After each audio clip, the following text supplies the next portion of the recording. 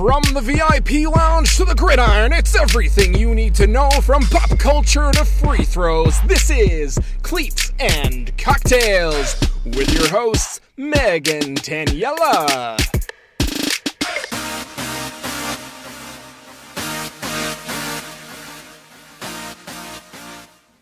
Welcome to Cleats and Cocktails. I'm Daniela. And I'm Victoria. This week's episode is brought to you by a Barry Baratheon. Ooh. We're going Game of Thrones themed in honor of the finale tonight while we're recording. So this, I guess, fruity cocktail doesn't sound at all like it would belong in like the medieval Game of Thrones universe, but it's so good. It is a shot of bourbon muddled with strawberries and lemon juice, ginger beer in some amount, I don't know, a couple shots of bitters. You shake it in a shaker. Yeah, you gotta give it a shiggity shake. A little shickety shake. And then you strain it over ice. And it comes out this like adorable pink color and it's really good. It's delicious. Yeah, I'm a big fan. We polished that off way too quickly. Yeah, mine's done. Yeah, you can literally hear the ice clanging. So as you may notice, Megan has still not returned. She is still gallivanting through Europe, eating, I think, every available pasta in Italy currently. So joining me on the podcast this week is Victoria. Hi, thanks for having me. Are you excited? I am. I'm very nervous, but I am excited. Victoria, I have actually mentioned on this podcast previously, she updates me with all of the women's sports going on in the universe. You are a strong champion of women's sports. Definitely. And I'm super excited you're here because you and I can both get super excited for the Canadian women's team, which we're going to talk about in a bit. Oh, I'm so excited. Yeah. So this week, our agenda is going to be our Pick 6 news stories, as always. And then we're going to actually jump into a What's the Call for soccer because the Women's World Cup is coming up. And I have Victoria here, who is also a massive soccer fan. Her and I actually used to play soccer together. So we're going to take advantage of that. And with not having Megan here, who doesn't understand anything about soccer, we're going to give you a quick What's the Call so that you can watch Women's World Cup feeling up to date. And then we'll do like a really brief reality review. We're actually recording this right before the last episode of Game of Thrones ever. So I figure we can do like a series in review. Well, we make up names for the characters. Because you don't know any of them. I do. Okay, so jumping into Pick 6. And it's going to be a Pick 6. Up first, we're going to talk about the NBA playoffs because they are currently very prominent and Intense. Yeah. Also, I'm so disappointed in the Raptors currently. Yeah. So if you haven't been watching, we talked about last week that the series was commencing Toronto versus Milwaukee. Currently, Toronto is down 2-0 in the series. Womp womp. The biggest womp womp. It's super frustrating because game one was the Raptors led all three quarters, got to the fourth quarter, and basically shot zero. Yep. Like, I really felt like we were going to do it until all of that happened, and I'm like, oh, so this is what the rest of this is going to look like. It was just the most Toronto sports thing to ever happen. Yeah. Blowing an 11, 15-point lead. So they went down 1-0 after that miserable finish. And then the second game was potentially even worse because they just didn't score anything. It was the most painful thing. They lost by what, 25? It was awful. Yeah. It was absolutely awful. So game 3 is actually currently on as we speak, and I'm not watching because I don't want to be stressed out while last recording. we saw, they were up by, I think it was 10 right now. So I don't fingers trust crossed. Remember when that happened in game 1? How did that end for I'm us? just not gonna say anything. Really frustrating. Knock on wood. I mean, it's frustrating, but it's also not surprising. People assume that the Bucks were going to be the ones to come out of this series. I just don't understand why Drake isn't wearing a Bucks jersey today. I don't know why he isn't dressed as like a full deer. I agree. Right? Go full send. You know the Drake curse is real. Show up, bring a live deer. I don't care. Even just if you want to do it low key, I don't care if you want to wear some Bucks socks. Please. And Anything. the camera catches it. Maybe a nice pair of antlers. Yeah. I don't care. Do something though, because like we need all the help we can get, especially because it's something like 93 or 96% of all teams that go down 2 games, like 0-2 in the series in the NBA, go on to lose the series. Yeah. So like the odds are not in our favor. This is not the Hunger Games. May the odds be in your favor. This is it's real bad. So praying for some magical turnaround. Don't know if I'm particularly optimistic at this point. I feel like I'm just resigning myself to being it is what it is. I would like to hold hope because this would be so good for the city. Yeah, so good. I mean, after the Leafs debacle, I would really... We need I something. want to win, yeah. We need something so badly to look forward to, especially because, like, I really don't know if Kawhi will stay if we don't make the finals. And Right. then that'll kill us. But he has to. People have tattooed him on their bodies. Why do people do these things? We're actually going to talk about another story coming up about the NBA draft lottery that happened with other questionable tattoo choices. Yep. But anyway, so currently the Raptors are down 0-2 to the Bucks in the series. On the west side, we still have the Warriors versus the Trailblazers going on. The Trailblazers are down like 3-0 in that series. The Warriors are just running all over them. It's a little sad. It's bad. It actually makes me sad because I really like Portland and they're doing their best and it's not like they're getting blown out, but like I mean, also it's really interesting because Stephen Curry is playing his brother. Yeah, the Curry's Steph playing versus his Seth brother. Bowl. I love it. Yeah. Don't get me wrong, I'm enjoying the Curry Bowl, especially because Seth Curry is actually playing out of his mind right now. Seth Curry playing for the Portland Trailblazers. He's actually doing amazing against his brother, so good for him. Unfortunately, team not so much. Yeah. The thing is, it doesn't even feel fair. I feel like the Warriors are like the ultimate unbeatable boss in a video game. Yeah. Like when they're just too strong, and no matter how many good weapons you have or how many hearts you gain as Link in Zelda, like it doesn't matter. You can't beat them. Final tower of Mortal Kombat, and you're just not. Yes, right, exactly. So anyways, that series is likely going to be ending at the next game. I would be shocked if Portland manages to pull off a win at this point because they really have just been dominated. And so I don't know how to feel or how I feel about any of it. I mean, no one is really going to be surprised that the Warriors are going to march their way to the finals, but it is what it is. Okay, so anyways, that basically wraps up, I would say, NBA playoffs. If you want to know some stats, we can definitely give you some. But for the most part, basically all you need to know is Steph Curry's doing his usual thing. And Draymond Green, who plays for the Golden State Warriors, if you ever want to throw something into conversation, you can go ahead and mention that in the most recent game, he had a triple-double. And we've talked about this on the podcast before, which means that he had double digits in 3 separate statistics. So as of the last game, he had 20 points, 13 rebounds, and 12 assists. So you can go ahead and throw that out, that Draymond is not only playing fantastic defense, but he's also holding his weight in offense as well. He really is. Moving to NHL. Yeah, we might as well just keep the playoff train rolling. Oh, NHL playoffs. Yay! We're going to start with Boston, who swept Carolina. Just the biggest boo. I'm so sick of them. over them. The whole city. The only problem is that I really like Tuukka Rask. Do you? Yes. He's kind of a head case. It doesn't, I mean, not as a person, but as a player. Like, I don't know him. But, like, as a goaltender, he's great. And his name is Tuukka, so... I mean, yeah, Tuukka is a really good name. I'm certainly not thrilled that Carolina is out, though. And they got swept. Come on. They swept a team and then got swept. Yeah. Which hasn't been done since the New York Islanders won series ago. Yeah. So, like, it's been a wild ride this playoffs. Like, the sweeps are just... So Boston is currently doing the... I'm probably at the spa, having a great time. Yeah. While they wait for the Blues and the Sharks to beat the shit out of each other. They're going to be so tired. Right? It's just like, hey, what a great time we're having. I'm actually not thrilled because didn't Boston win football? This is your territory, not mine. Yeah, it's only been 100 days since the last Boston championship. Yeah, I don't... 100. That's enough. You already had a parade. Give someone else a parade. It's been like 100 years since the Toronto had anything. Toronto. Meanwhile, Boston's just like, cool, we'll just rack up yet another fucking championship. I can't do it. I can't. Yeah. And if it wasn't for Tuukka Rask... I know. I mean, like, No, to be they fair... have good players, though. Bergeron and Marchand, they can't... I know. I really didn't expect Carolina to come out of the series, but I certainly expected them to take at least a game off of Boston. To fight something. Anything. I don't know. They just made it look too easy. It's just so frustrating because, like, the Leafs were the biggest challenge Boston has faced so far. And that's saying something. Right? I mean, over in the West, the St. Louis Blues are currently up on the San Jose Sharks 3-2. That series is way more fun to watch. Highly recommend. Yeah. Today they blew them out 5-0. Oh.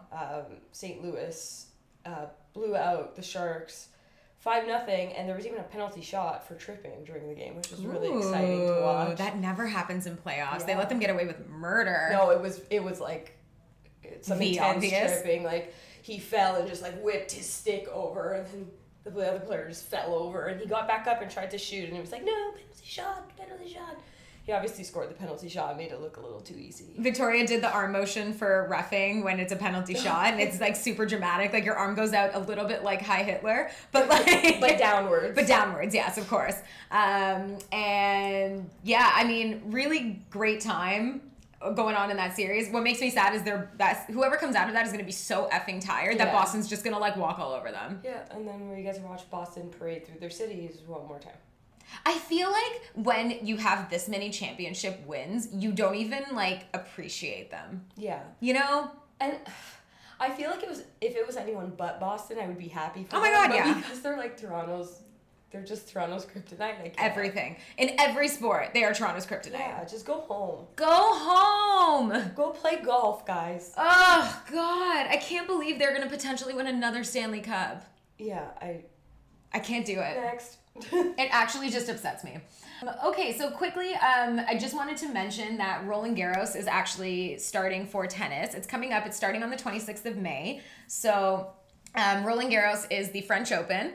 It is the only tennis tournament of the year that's played on a clay court. So when you watch it, the court is legit brown. Like it's real dirty looking. It's super cool because it really changes the spin and how fast the ball travels. It's so intense. Like the ball just dies on clay. So the clay court causes a higher bounce, but way slower. Yeah. So the ball is like, it's the strangest looking thing because it looks like they put so much power into it, and then it just like, like literally. Yeah. So the other cool thing about clay court is that players can slide around on it because the clay is legitimately like as advertised. It's not a hard court the way you would play it normally. You can slip and slide all around it. So rather than players having to run, stop, and hit the ball, you'll just watch them slide in like what's that movie with Tom Cruise and like the sunglasses and he slides in? Oh, okay, never mind. But yeah, so it's really fun to watch in that sense because even though the ball looks really wonky when it's getting hit, the players are just like slip and sliding all over the place. It's just an ACL nightmare. Yeah, terrifying for ankles everywhere. Yeah, ankles and knees. Ankles and Just, knees. Ligament tears everywhere. But it is really cool to watch because it is a very different tennis game. So Yeah. if you might have someone who's really good on a regular court and not so great on clay, so it just kind of evens it out every time you change the floor. Totally. The person to look out for is Rafael Nadal. He is the greatest clay player ever. He's won like 13 French Opens or something. It's like ridiculous. He is past his prime now. He's in the same era as Roger Federer, who we've talked about on this show. But Rafa's still the best clay court player ever. Watching him is like actually terrifying. Like my ankles feel like they're breaking every time I watch him because like he is just all over the place. But really fun to watch. Super powerful, best clay court player ever. If you get a chance and his matches are on, like it's actually, we'll be able to watch a lot of them, especially on the weekends because of the time change. It's in France. So next weekend will be the opening round. I think all of the Canadians are going to be there. The only one I don't know if she'll be there is Jeannie because she was injured and mentioned that she was going to be taking some time off. So unclear if she'll be there, but I'm expecting the rest of them to be there. I think Andreescu is through her injury rehab, so hopefully we'll see her. And we'll keep you updated. After next week, we'll be through at least the first round, so we'll give you an update. Give it a watch because just so that you can see the difference between the clay court and the regular court. Totally. It's a lot of fun. It's really fun. Okay. Moving on to soccer? Yeah, let's do it. Moving on to soccer, PSG won the French league. We're just doing, basically it's like a big wrap up. Overview, yeah. PSG won the French league. The women's championship league was won by Lyon against Barcelona.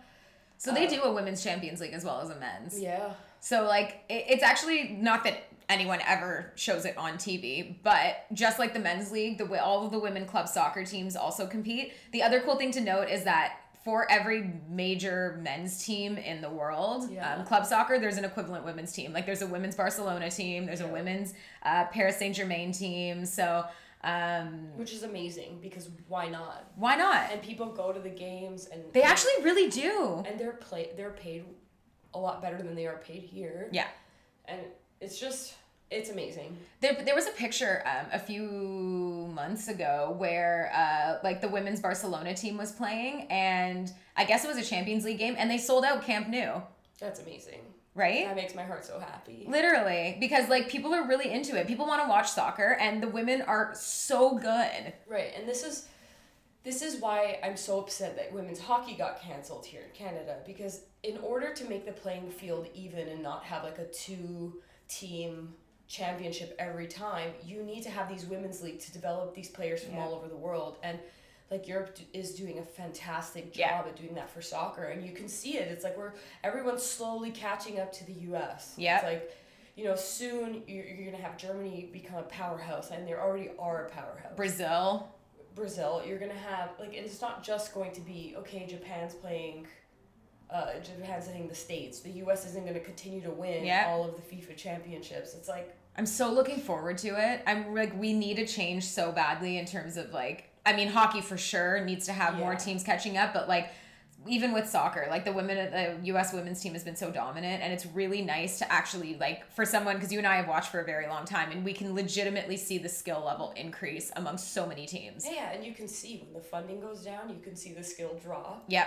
And it's like Canada, I remember about 10 years ago, I think it was 10 years ago now, Canada played the U.S., and they held their own. They were tied right until the end, and there was some controversial call at the end, and the U.S. won, but it was, you know, they held their own, and now I'm not really sure that they could hold their own. I mean, I love them, they're my team, but you worried? I'm worried. There's some definite holes. Yeah, so Victoria and I actually went, you would have seen on our Insta story on Cleats and Cocktails, we were at the Canada send-off game. They played Mexico yesterday, and it was just an international friendly, getting them ready as their last game before World Cup starts. Canada won handily 3-0. Christine Sinclair actually scored her 181st international goal. She's 3 away from Abby Wambach. 3. Like, that number is real small. Yeah, I mean, Abby got it in less games. Yeah.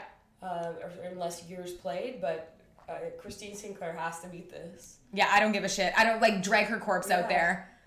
Wrap her in bubble wrap, send her out there, score those goals. Victoria and I were freaking out because Christine Sinclair, like, she is literally a goddess, but she's clearly starting to get old because, like, it was a little bit laborious at times watching her play. Yeah. And Victoria and I, every time she, like, got tripped or something, Vic and I were literally like, no, take my knees! Take them! I don't need them as much as you need them! I can't tell you how many times I yelled, it's a friendly! But yeah, so, I mean, looking forward to the Women's World Cup. Absolutely. I'm so excited, and I'm really hoping that Canada can actually show how far they've come. We didn't even see the full suite of their team play yesterday. And that was okay, because you gotta rest them. I was just a little bit confused about Diana Matheson not playing. I don't know where she was. She got 200 caps. Caps being number of games played. Yeah. And then didn't come back on the field, so they literally like gave her a little plaque, and then she just never came back. Yeah. On the field. So Vic and I were like, "Wait, what? Where are you? Did you go home? Hey, are you coming Please back? Come back." But we actually did also get to watch Jordyn Huitema make her debut. Well, I guess she's been playing, but like this is the first time I've really seen her in action. Oh, she's been playing quite a bit. Yeah. So Jordyn Huitema, we've talked about on this podcast as well. She is actually, she's basically the future of this team. She'll be the next Christine Sinclair. She'll be incredible. I actually was saying to Nick yesterday after I got home, like she's 100% going to be the next Christine Sinclair for Canada, but I actually think with the right training, she could potentially be a Ballon d'Or winner. She could be the best in the world. Absolutely. Like, legitimately. She actually also just signed with Paris Saint-Germain, the women's team. So she, right out of high school, she's only 18, she's graduating this year, and rather than going to college on a scholarship, she's heading straight to Europe, and she's going to play professionally. She's just going to develop, and we're going to... Love every second. Yeah. I'm excited. So if you do happen to catch any of the Women's World Cup games that Canada's playing, you can easily tell who Jordyn Huitema is because she's, like, gigantic. She's like a full head taller than everyone on the field. Yeah, I think her legs are taller than Alicia Chapman. Yeah, and right? She's taller. Like, her legs are my whole person. Another thing to mention, the USA played New Zealand the other day. On a friendly? On a friendly. They won 5-0. Carly Lloyd scored 2 goals. Carly Lloyd is also someone who's going to catch up to Christine Sinclair and Abby Wambach in goals scored, because I think she's at like 100 and something, 100 and... Already? Yeah. Fuck. She's in the hundreds already. It's like, You know what's going to happen? Christine Sinclair's going to take the record and Canada's going to be like, yeah! And then in like 1 year, Carly Lloyd's going to take it back and the U.S. will yet again have that title. Oh yeah, I don't want to... It just makes me so mad. We're not going to go there. But either way, I mean, we're super excited for Women's World Cup. I think that Canada has a real shot. They look good. There's definitely some holes in their game, which concern me. Yeah. Because even against Mexico, they had a couple of like wonky moments where Vic and I were just like, oh, this isn't going to fare well against a better team. But I remain optimistic, especially when their full team is on. Like Kadisha Buchanan didn't play yesterday, who's one of our top defense. Diana Matheson didn't play, who's one of our good old strikers. My all-time favorite, Erin McLeod, wasn't even here. Our goalie. Wasn't there. Yeah, she was like, I don't know, at home watching TV. Even though I think she's the sub goalie now, I'm not sure. But yeah. Stephanie Labby's great, but... It's going to be interesting. Yeah. I think that, like Victoria said, a lot of the teams are much better than they were 4 years ago. Yeah. So I'm super excited about that. I'm just excited to see good football. I'm also really like Canada plays Cameroon in their first game. I'm actually going to be at that game, and I'm so jealous. I'm so excited. I could like literally die. And I think this is Cameroon's first time in the tournament. So like, hell yeah, for these smaller countries getting enough funding to get a women's team in. Like that's huge. Yeah. But you know what happens with that is it becomes very difficult for the better team. So in this case, hopefully Canada. Hopefully they win. I won't jinx it. But it becomes very difficult for that team to know if they've actually learned anything or if they're actually developing, right? Because like if you like even with U.S. and New Zealand, U.S. dominated. Like I don't even know what the possession stats were for that, because like even with Canada, they held possession for most of the game. I think I turned to my nephew and asked him, and he was like, I think it's about 70%. It looked about 70%. It was insane. Possession stats meaning that how often Canada had the ball instead of Mexico in this case. So Canada had it what looked like about 70% of the time, which is astronomical. Yeah, and it was, if we're going to get better and everyone's going to get better together, we need to put money into it. Yeah. So and this is pretty much the state of women's sports in general. Yep. Okay, last up, we are going to quickly mention the NBA draft happened. Sorry, the NBA draft lottery happened. And somehow the NBA draft lottery, aka they stand there and tell you who picks first and second and third, was enough to literally have its own ESPN special. Yeah. Which I watched. Which was painful to watch. It was awful. Anyways. Okay, so basically what happened was the NBA a couple of years ago actually changed the way people can qualify to potentially get the first overall pick. It used to be very obvious that the worst team in the league basically always got the first pick. So teams that knew they were going to be bad during the course of the season would do what we would call tanking, which is they basically would throw the rest of their season. They would trade away every last good person that existed, and they would play like shit the rest of the year so that they could definitely, like, basically automatically get the first overall pick. Because does that work? Hold on. Now you got one really good player. And a bunch of shit people. And a bunch of crappy players. Yeah. But and then you have one horse pulling the cart. Yes. Oh, okay. Yeah. It doesn't sound logical to me at all. No, the idea sometimes is that either they'll stay bad for another year and try to get another good pick, or what they'll do is they'll just start buying players. Like they'll trade for better players in the hopes that they can build a team. But a lot of these teams end up being shit for a couple of years with really good players on them. In this case, so this happened for many, many years. And so the NBA actually stepped in because it was becoming a little bit like it's not good for the product, the NBA product, to have your team obviously tank the season. Like, why do I want to go watch? I know you're not trying. Yeah. So the NBA actually changed the algorithm equation, the math behind how you qualify to get the first overall pick. And now, even if you tank and you are the worst team in the league, you still have like a 50-50 of getting the first overall pick or like anything else. It's no longer like an automatic. Right. Okay. So basically, I tell you this to shape everything up for what this season has looked like. So there were a few absolutely terrible teams, one being the New York Knicks. And the New York Knicks are they used to be a marquee team. They're a huge market for basketball. And all season, they have been very obviously trying to tank because they want to get the first overall pick, Zion Williamson, who we talked about in March Madness. So basically, they did a whole draft special for whoever's going to get number 1 overall pick. And what they do is they actually count backwards. So they start at like pick 12 or something, and they pull the name out of the envelope, and they go one by one by one all the way up to the top 5. And then the top 5, they go to commercial, and then it comes back, and the top 5 are standing there. Because each team sends a representative. So it can either be their general manager or a celebrity. Oh. Or a player. Or who knows? Makes sense, yeah. Yeah, no, of course. Let's send someone who has nothing to do with your team to the draft. Anyways, so they went through, top 5 is standing there. And as it turns out, the Knicks did not get the first overall pick. They got 3rd. And That's because what you get for tanking. I completely agree. And the best part was that the Lakers were also in the top 5, of course. But what happened was, like, they showed a live video because apparently in New York they cared enough about this to throw, like, watch parties at bars. So there were videos of teams, like, or of people watching the draft lottery. And, like, the Lakers, I think, are choosing 4th or 5th. So the Lakers name gets pulled, and all of these Knicks fans are like, yeah, fuck you, Lakers, yeah. And then, like, 1 pick later, it's them. And they were like, oh. They have such a big franchise that I don't think that they should be tanking. Agreed. I am sorry, like, they're in songs. I know. So, like, your team appears in pop culture songs. You do not need to, you have money. You have so much money, but you have incompetent owners, so I'm unsurprised that they're still shit. But this basically means that the Knicks do not get Zion Williamson. Haha.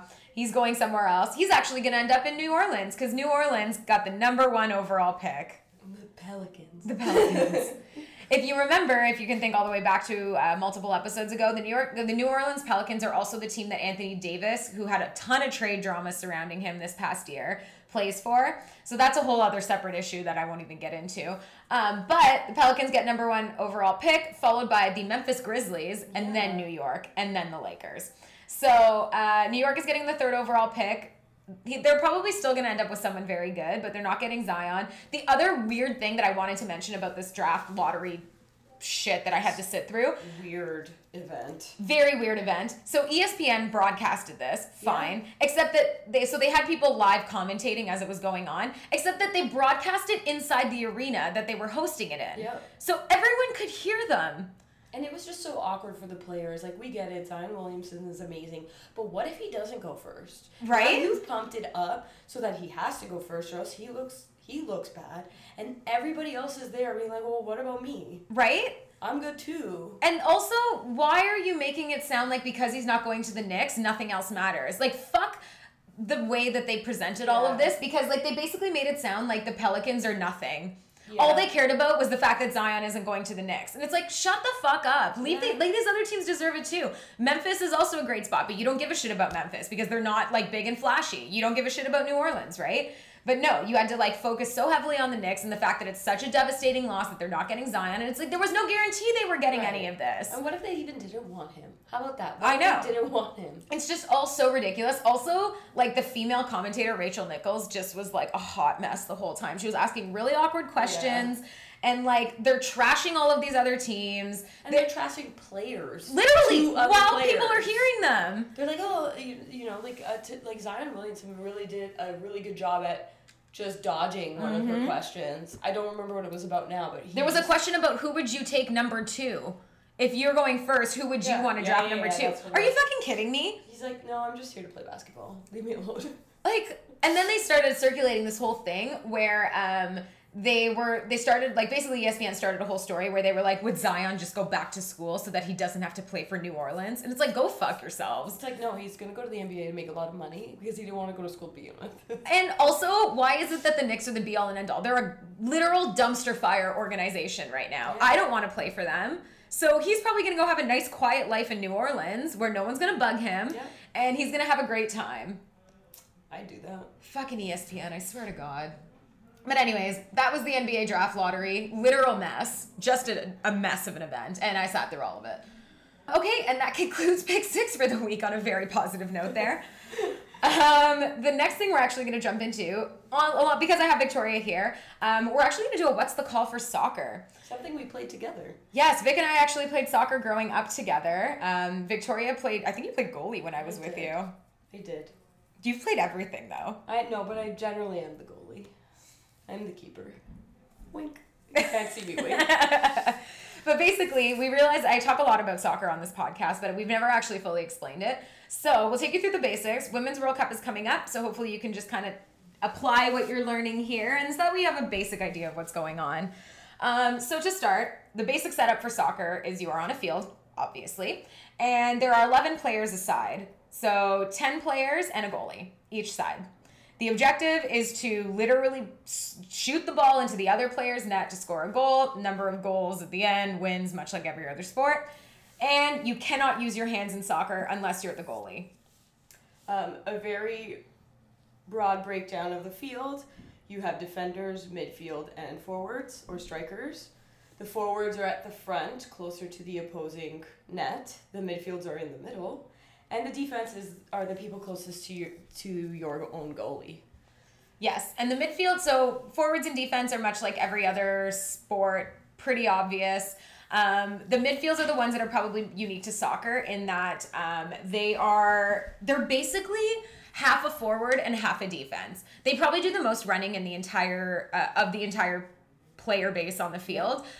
They're constantly defending, but they also are part of the offense. So defense and forwards very much play separately, and you'll see that a lot. Like if the ball goes past the forwards and heads into their own end, the forwards tend to just stop and wait for the ball to come back to them. Yeah. And because the defense pick up the slack for that. Midfields actually do everything. They will go up, they will go back, they'll play forward, they'll play defense, and their goal is really to try and control the middle of the field. It's literally in their name. Generally, the center mids are the two in the middle, and they control most of the plays. They make most of the plays happen, and then you have the two wings on either side that are flanking and usually run up to the corners to send the ball in. And they also have to sprint back down the field. They do so much running. It's actually exhausting to watch. Yeah. And you don't realize it when you're watching it on TV, like how much ground they cover, but they run like half marathons. Well, they're always there. Like they're the player that if they're missing, you can tell. Yeah. Like, if the defender comes up, the midfield's usually dropping back to fill in their position. Like, yeah. They have to be very conscious of if there are holes in the game, and they have to fill those holes. Yeah, they're a jack of all trades. So their position is quite coveted. If you're a very good midfielder, like someone like Lionel Messi is like or Luka Modric for Croatia, they are like the center mids that really control the play. They move the play up, they'll move it back. They're fantastic to watch. And they may not always be your top goal scorers. Nope. Because they're feeding the ball to players who are scoring most of the time. Like Cristiano Ronaldo is a forward. His goal is to put the ball in the net. He gets fed the ball often by the midfielders. I mean, all of the other positions require a great amount of skill too. Oh, yeah. Like, to be a striker, you need to be able to read everybody else as well and move forward. And you're under an immense amount of pressure because the defense basically is just trying to get rid of the ball. Yeah. And the defenders are the last line of defense before the goalie. And they have to be able to read the plays from the other team. All the way on the other end of the field. So, like, I used to play defense, and, like, basically when the ball is not in your end, you are just watching the field to anticipate when it's coming back and how to fill that in. Because oftentimes, like, if you watch soccer, goalies have it the worst because the goals are... I feel like goalies look like they don't know how to play soccer when in reality it's just like the net is so big and ball comes in so fast that like it's really hard for goalies to stop the ball. So you generally don't want to have to rely on your keeper if you don't have to. And that's where your defense come in. I mean, the goalie's goal is generally to make the net look as small as possible. So they're using a lot of angles, like they're using a lot of science to basically make it look like you don't have enough room to score. Yeah. That they can cover anything. And it's more a mental game coming out to meet the player, things like that. So just some quick terminology. When they talk about, at the beginning of a game, you'll see the players all get listed and stuff like that. And oftentimes the commentators will say something like they're playing a 4-4-2 alignment or a 4-3-3 alignment. And that basically, what they're referring to is how the players are going to line up on the field. So if you're looking at like a bird's eye view of the field, when they talk about a 4-4-2 alignment, let's say, it always starts from that team's goalie forward. So 4-4-2 means there's 4 defense, 4 midfield, and 2 strikers. If it's a 4-3-3 alignment, it's 4 defense, 3 midfield, 3 strikers. there's a million different combinations people use. There's been ones that are like 1-5-2-1. Like there's a million things depending on what teams are playing each other. Coaches will line different players up different ways, but always remember if you hear that alignment, it starts from your goalie or like from your defense forward. Also, there's multiple different types of set plays in soccer. Set plays meaning where the ball is dead, like not moving, and somebody either kicks it or throws it in to start the play again. One of them is corner kicks. So basically, if I'm, let's say, attacking Victoria's team and I'm in their end and I take a shot and Victoria blocks it and the ball hits off of her and towards her own net but doesn't go in her net, I guess. It's just past the back line. Yes, the end of the field. The end of the field. Not on the sides, but through like the middle. Yep. That's what will grant a corner kick. So that means the ball gets taken out to either corner, and my team would go and do a literal set play. Like the ball would sit, I would kick the ball from the corner to the goalie or to the net, and my team would try and score as a result. And if Taniela's team is the one that kicks it out along the back line, then my goalie would get a goal kick. And there's a tiny box around the net and there's a big box around the net, and they get to put the ball on the tiny box and kick it out to put it back into play. There are also free kicks. So in soccer, you can be fouled. This is the famous thing about soccer is that oftentimes people love to dive and like flop all over the place because they're trying to draw a foul. Because what happens with a foul is that the play stops and the ball is literally placed and you can put up a set piece. So if you're really close to the other person's net, you definitely want this because it gives you a chance to like perfectly place the ball to try and score. Right. So free kicks take place wherever the spot of the foul is. If I were to draw a foul in the opposing team's box, big or little, then I'm granted a penalty shot. So if I'm playing against Victoria, she fouls me in the box, it's a penalty shot. Everybody clears the box, and it's just me versus the goalie, and I take a free shot at the net with the goalie trying to stop it. The box being the big box. The big one. Along the backside. Yeah. So obviously those are not ideal because penalty shots have a pretty high success rate. Yep. And the goalie's not allowed to come off of the back line. You'll see them jump forward a few steps as the player's going to shoot, but they can't. They can do that, but they're not allowed to like actively run forward. So it has to be kind of subtle enough, and that just gives them a little bit more of an advantage to cut down small amount of angle. Yeah, because essentially you're staring, like the goalie is only so big and the net is huge and the players are very good at placing the ball where they want to. So the goalies are limited because otherwise they would just run up and tackle the player and be like, no kick. But yeah, so that's a penalty shot.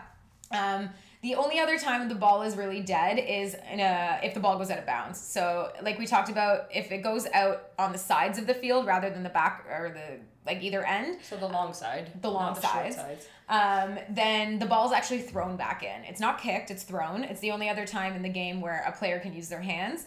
So they have to throw it in forward, backward, wherever. Just needs to be thrown back into play. It also can't be like a shitty throw.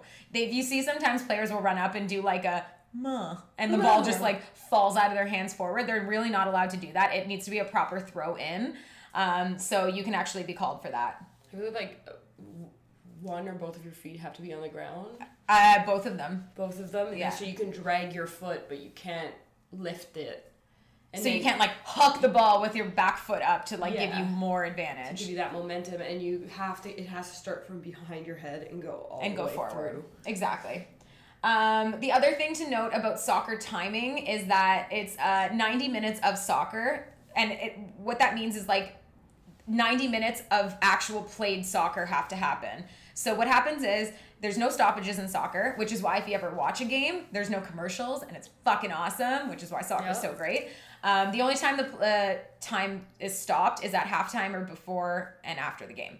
So what happens is, because there's no stoppages in soccer, the ref or the timekeeper mentally or whatever calculates the amount of time where people aren't actually playing. If a player goes down because they're injured, if the ball goes out of bounds and it takes forever for them to put it back into play, there's a timekeeper who will literally like keep track of all of that, and then they add time to the end of each half. So let's say I'm done, we're at the end of the first half, we've reached 45 minutes.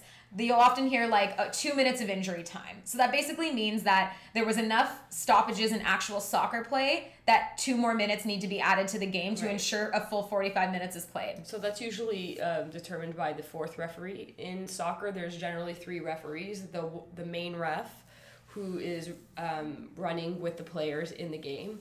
Then you have the 2 on the sides, on either of the long sides, who basically will call a foul, will call the offsides, will call the throw-ins, and then you have the 4th referee who's pretty responsible for like the game card, the player switches. Mm-hmm.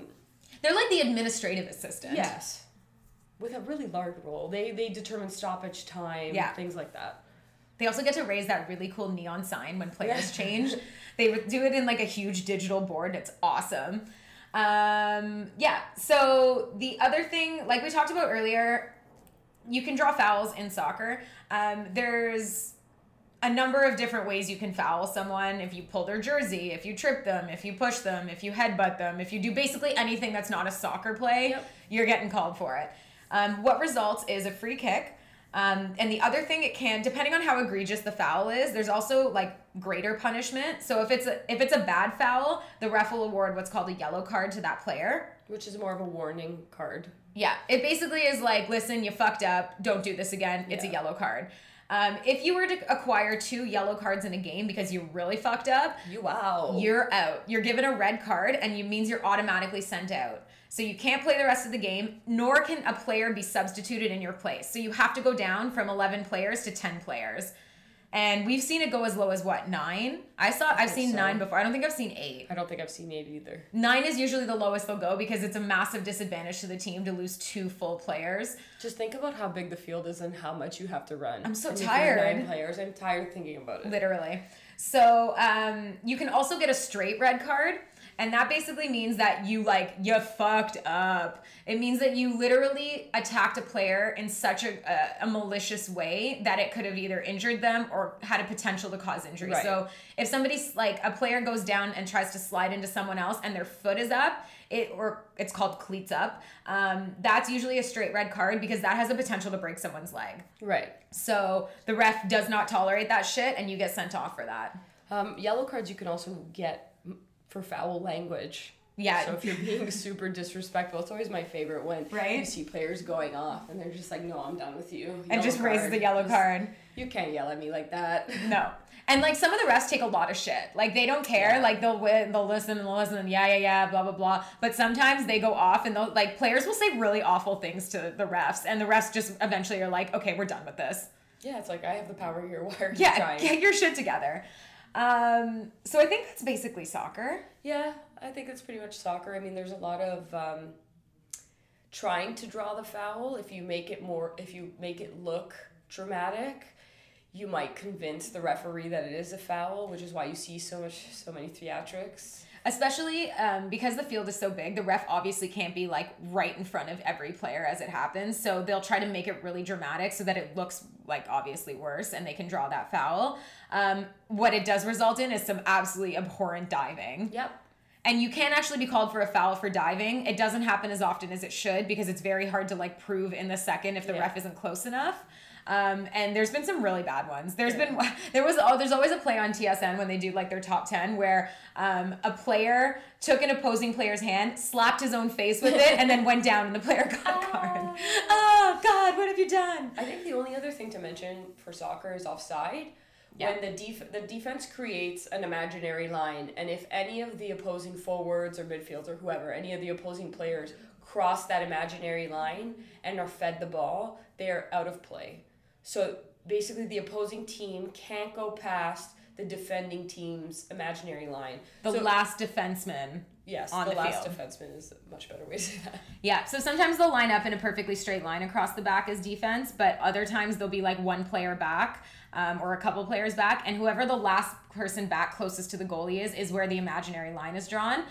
Every player has to be, the opposing team has to be in front of that last player when the ball is touched, to be kicked. Right. So if that if I'm going up against Victoria, she's the last player on the field, and I'm behind her, and I'm the person closest to the goalie, and the ball is kicked, and I get the ball, it's an offside. Right, and usually the tactic there would be for the defense to run to half, because then you were drawing the offside. Yeah. So you'll see that a lot in corner kicks and things where the ball is being put into play. You'll see the defense run up and leave the forwards behind, and it's just automatically an offside. It's to literally catch them so that they are forced into an offside position that they can't get out of before the ball is kicked. Right. Yeah. So that's pretty much soccer. I think that's soccer. If you have any questions, or if there's anything that we explained that didn't make a whole lot of sense, send us an email, cleatsandcocktails@gmail.com. I'm happy to go over any points. If you want a collection of hottest players in the world, also happy to do that, because that's a great way to get into soccer. Male or female? Either one. There are some smoke shows globally. Some smoke shows. And that's Did you actually... say that you can't use your hands? I think so. Okay. Well, you can't use your hands. Yeah, that's the basic. That's the basic. If nothing else. That's number one. Just don't touch the ball. So yeah, let us know if you have any other questions. If you start watching Women's World Cup and you have any questions about that, let us know. Yeah, and please watch the Women's World Cup. Show them some love. It's going to be broadcast. The whole thing is, I think, on TSN. So please show them some love, whether it's Canada or the other teams. Maybe not the US. Just support your team. I just think that it makes such a difference when you watch it. The same way you said pick a team for NFL. Like, pick a team based on whatever you... Just pick your team. Learn about the players a little bit. Learn that they have full-time jobs aside from doing this. Literally. And look at how great they play, even though, like, despite having full-time jobs, it not being their full-time career. And just follow them, and just watching helps. Just love them. Just love them. You know? Like, Team Canada has been... I've been watching them for, forever. Yeah. What it feels like. And I can name you a player running without seeing their jersey. Like, just watch them. They're great. You're gonna get so emotional. I'm gonna start crying. Just watch them. Yeah, I highly recommend, especially because Canada's women's team is so good, so good. They're getting up there. Yeah, they really are. I need to see them win before I die. I know, right? Yeah. Along with the Toronto Championship, but along with the Toronto Championship, please. Yeah, who do we need to, like, what goddesses? Is Mother Gaia listening? Can Mother we put Gaia, please? Please. Raptors right now. Okay, so that wraps up sports for the week. I think we'll do, like, a quick reality review of Game of Thrones, mostly because I want to see how you feel now that the episode is literally starting. How? Oh my god, who's logging in? Yeah. Yeah, no, it's happening. It's starting. So have you watched every season of Game of Thrones? I have. Did you read the books? No, I wish I did. Okay. Did you read the books? I did. They were long. Yeah. They're good. Very long. Very confusing at times, because there are so many people with the same names and a lot happens, and just it's a lot to keep up with. However, they're great. How do you feel about the series and this season? Okay, I love the series. I'm not sure how I feel about this season yet. I Agreed. feel like the writers forgot that the writer of the books developed characters. Oh my god, and yeah. it was like, oh, so you wanted them to be like this? Okay, well, we're gonna ruin that. Yeah, it sort of feels like they're checked out of this series. Like, it sort of feels like they're just, like, getting their paycheck and, like, we're good. We're done. Yeah. It's like all the character development that's happened over the past 7 seasons is just gone out the window. Right, and I don't want to be completely negative about it, because I feel like they did kind of ruin it, but like, the cinematography of the 3rd episode, so no spoilers if nobody watched it, but was beautiful. It was beautiful. So I gotta give it to the people behind the scenes cutting it together with the music. They're trying. Oh, they're doing a fantastic job, but the writing, I don't know what happened. Who's your favorite character? Do you know any of their names? I know some of their names, yes. Honestly, like you said, if I read the book, I would have to write out who everybody was. Oh, it's so confusing. Because even seeing their faces, I was like, I forgot your name. Right? Yeah. There was, like, the little guy. Tyrion. Oh. No, Tyrion. Sorry. Littlefinger's different. Yeah, Littlefinger's different. See, in my mind, they all have different names. Cersei? Yep. Yeah, Queen Bitch. Queen Bitch.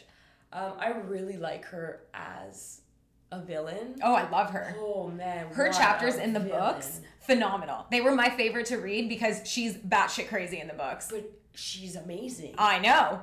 It's great. I love a good villain, and she is a good villain. Yeah, Queen Bitch. I liked Daenerys. Oh, Look, yeah. I knew her name. You referred to her as Blonde Dragon Girl last time. So. Yeah, I learned it because it keeps calling it's Jon Snow. Jon Keeps Snow. calling her Dany, so I'm like Daenerys. Yes. I liked her. Again, no spoilers. So womp womp. Womp womp. I don't know. Who's your favorite? In the books, Dany was for a while. My favorite character, though, definitely is Melisandre, the Red Witch. Oh, really? Yeah, she also has a point of view chapter in the books, and she's also crazy and amazing. So she was my absolute favorite. I wonder how they're gonna tie this in, because I feel like they didn't develop that enough. No, I mean, yeah, there's not a lot left that they can do with her, but 1.5 hours. yeah. But no, I fucking loved her, and hence why I dressed up as her for Halloween, because she was amazing. I was a huge fan of Dany, for sure. In the book, she has moments where she's really good, and then moments where she's like Targaryen crazy, and it was a great mix. Jon Snow's chapters in the books were just, I hated them. I was not a fan. But everybody loves him, and I know. can see why. Like, he's very lovable, and he's so cute. He's so cute. You know who I don't like, and I didn't like him in the books, and the show basically did the same thing? Bran. Yo, Bran Flakes? Yeah, Bran Flakes. Bran Flakes. Yeah, nobody likes Bran Flakes. All he does is whine. He is actually Bran Flakes, though. Like, Yeah. he is that boring. Yeah, he really is. And I really hope that he does something to this episode, because... Well, he's been absolutely useless to us. So, I'm sorry, but what would have been a great twist ending was when the Ice King... Okay, spoilers, but spoiler alert, don't listen if you haven't watched it. But when the Ice King went up to him... Yeah. If he just kneeled down in front of him... Oh my God. Would have been like a... I know. Or that, yeah, totally. Or that Bran just like warged into him and just took over the Night King. Yeah. I wanted any of that. Anything. Anything. Bran instead is like, oh, the world is burning around me. Let me sit in my chair. I'm just gonna wait under this tree. And just speak in one sentence like It's beautiful. platitudes. Yeah. I'm just gonna roll my eyes to the back of my head and become a bird. And they're like, Bran, everyone is dying. Can you do anything? And he's like, I'm a bird. I'm like a bird. Yeah, he literally Nelly Furtado'd his way out of that yeah. war. Yeah. Unacceptable. But yeah, so we're about to go watch the last episode, and Pray it's not a dumpster fire. hoping it's not a dumpster fire. I'm sad that the series is over because I feel like this is one of those generational shows. Like, I don't know that there will ever be another series that the world will stop and watch together every Sunday night. Yeah. Like, to me, this is like, that's what makes it so special, is that every single person has stopped every Sunday to watch this. Yeah. It's so cool. And if you didn't watch it, the hype around it made you start watching it. Yeah. Yeah. Totally. So I'm like really sad that that's going to be over because it's just been so much fun to do. Also, because it was so well written. I know. Like the books were so well written, Yeah. and they translated so well into a TV series. It's just so cohesive. So even if you're one of those people that's like, but I think dragons are stupid, you're just like, yeah, dragons are a weird thing to watch on TV, but don't worry about the dragons, because honestly, it's amazing. Yeah. You don't even need to know anybody's name. No. I promise you. It's true. You were It's good so without good. it. You didn't need names. No, who needed them? They were gonna die anyways. Dany has like 9 names anyways. Mother of Dragons, Stormborn, Breaker of Chains, Targaryen, etc., etc., etc. Like, she's like a Starbucks barista's nightmare. Oh my god. Yeah, I mean, spelling out Daenerys is... I know. How would It's you just even... As the Starbucks barista, that would be like DENRIS. Listen, if I was that Starbucks barista, I'd give up. Yeah, like just take a coffee. Like, I already have trouble spelling people's names as it is, so... All right, so I think that brings us to the end of the episode. We have cocktails and Game of Thrones waiting, so we're going to head over. But hopefully you enjoyed having the guest host these past couple of weeks. Megan will be back next week, I think. God, I hope so. So if you have any questions, email us at cleatsandcocktails@gmail.com. Follow us on Instagram at Cleats and Cocktails, Twitter, Cleats Cocktails. This is usually Megan's portion, as always, when she talks about rating, subscribing, liking, reviewing, whatever it is you do on Apple. Rate, subscribe, follow us on everything. Thank you. Thanks for having me. No worries. I hope you enjoyed yourself. I did. And I will see you all next week. Enjoy the week. Enjoy a Game of Thrones. And cheers, guys. Cheers. Ching.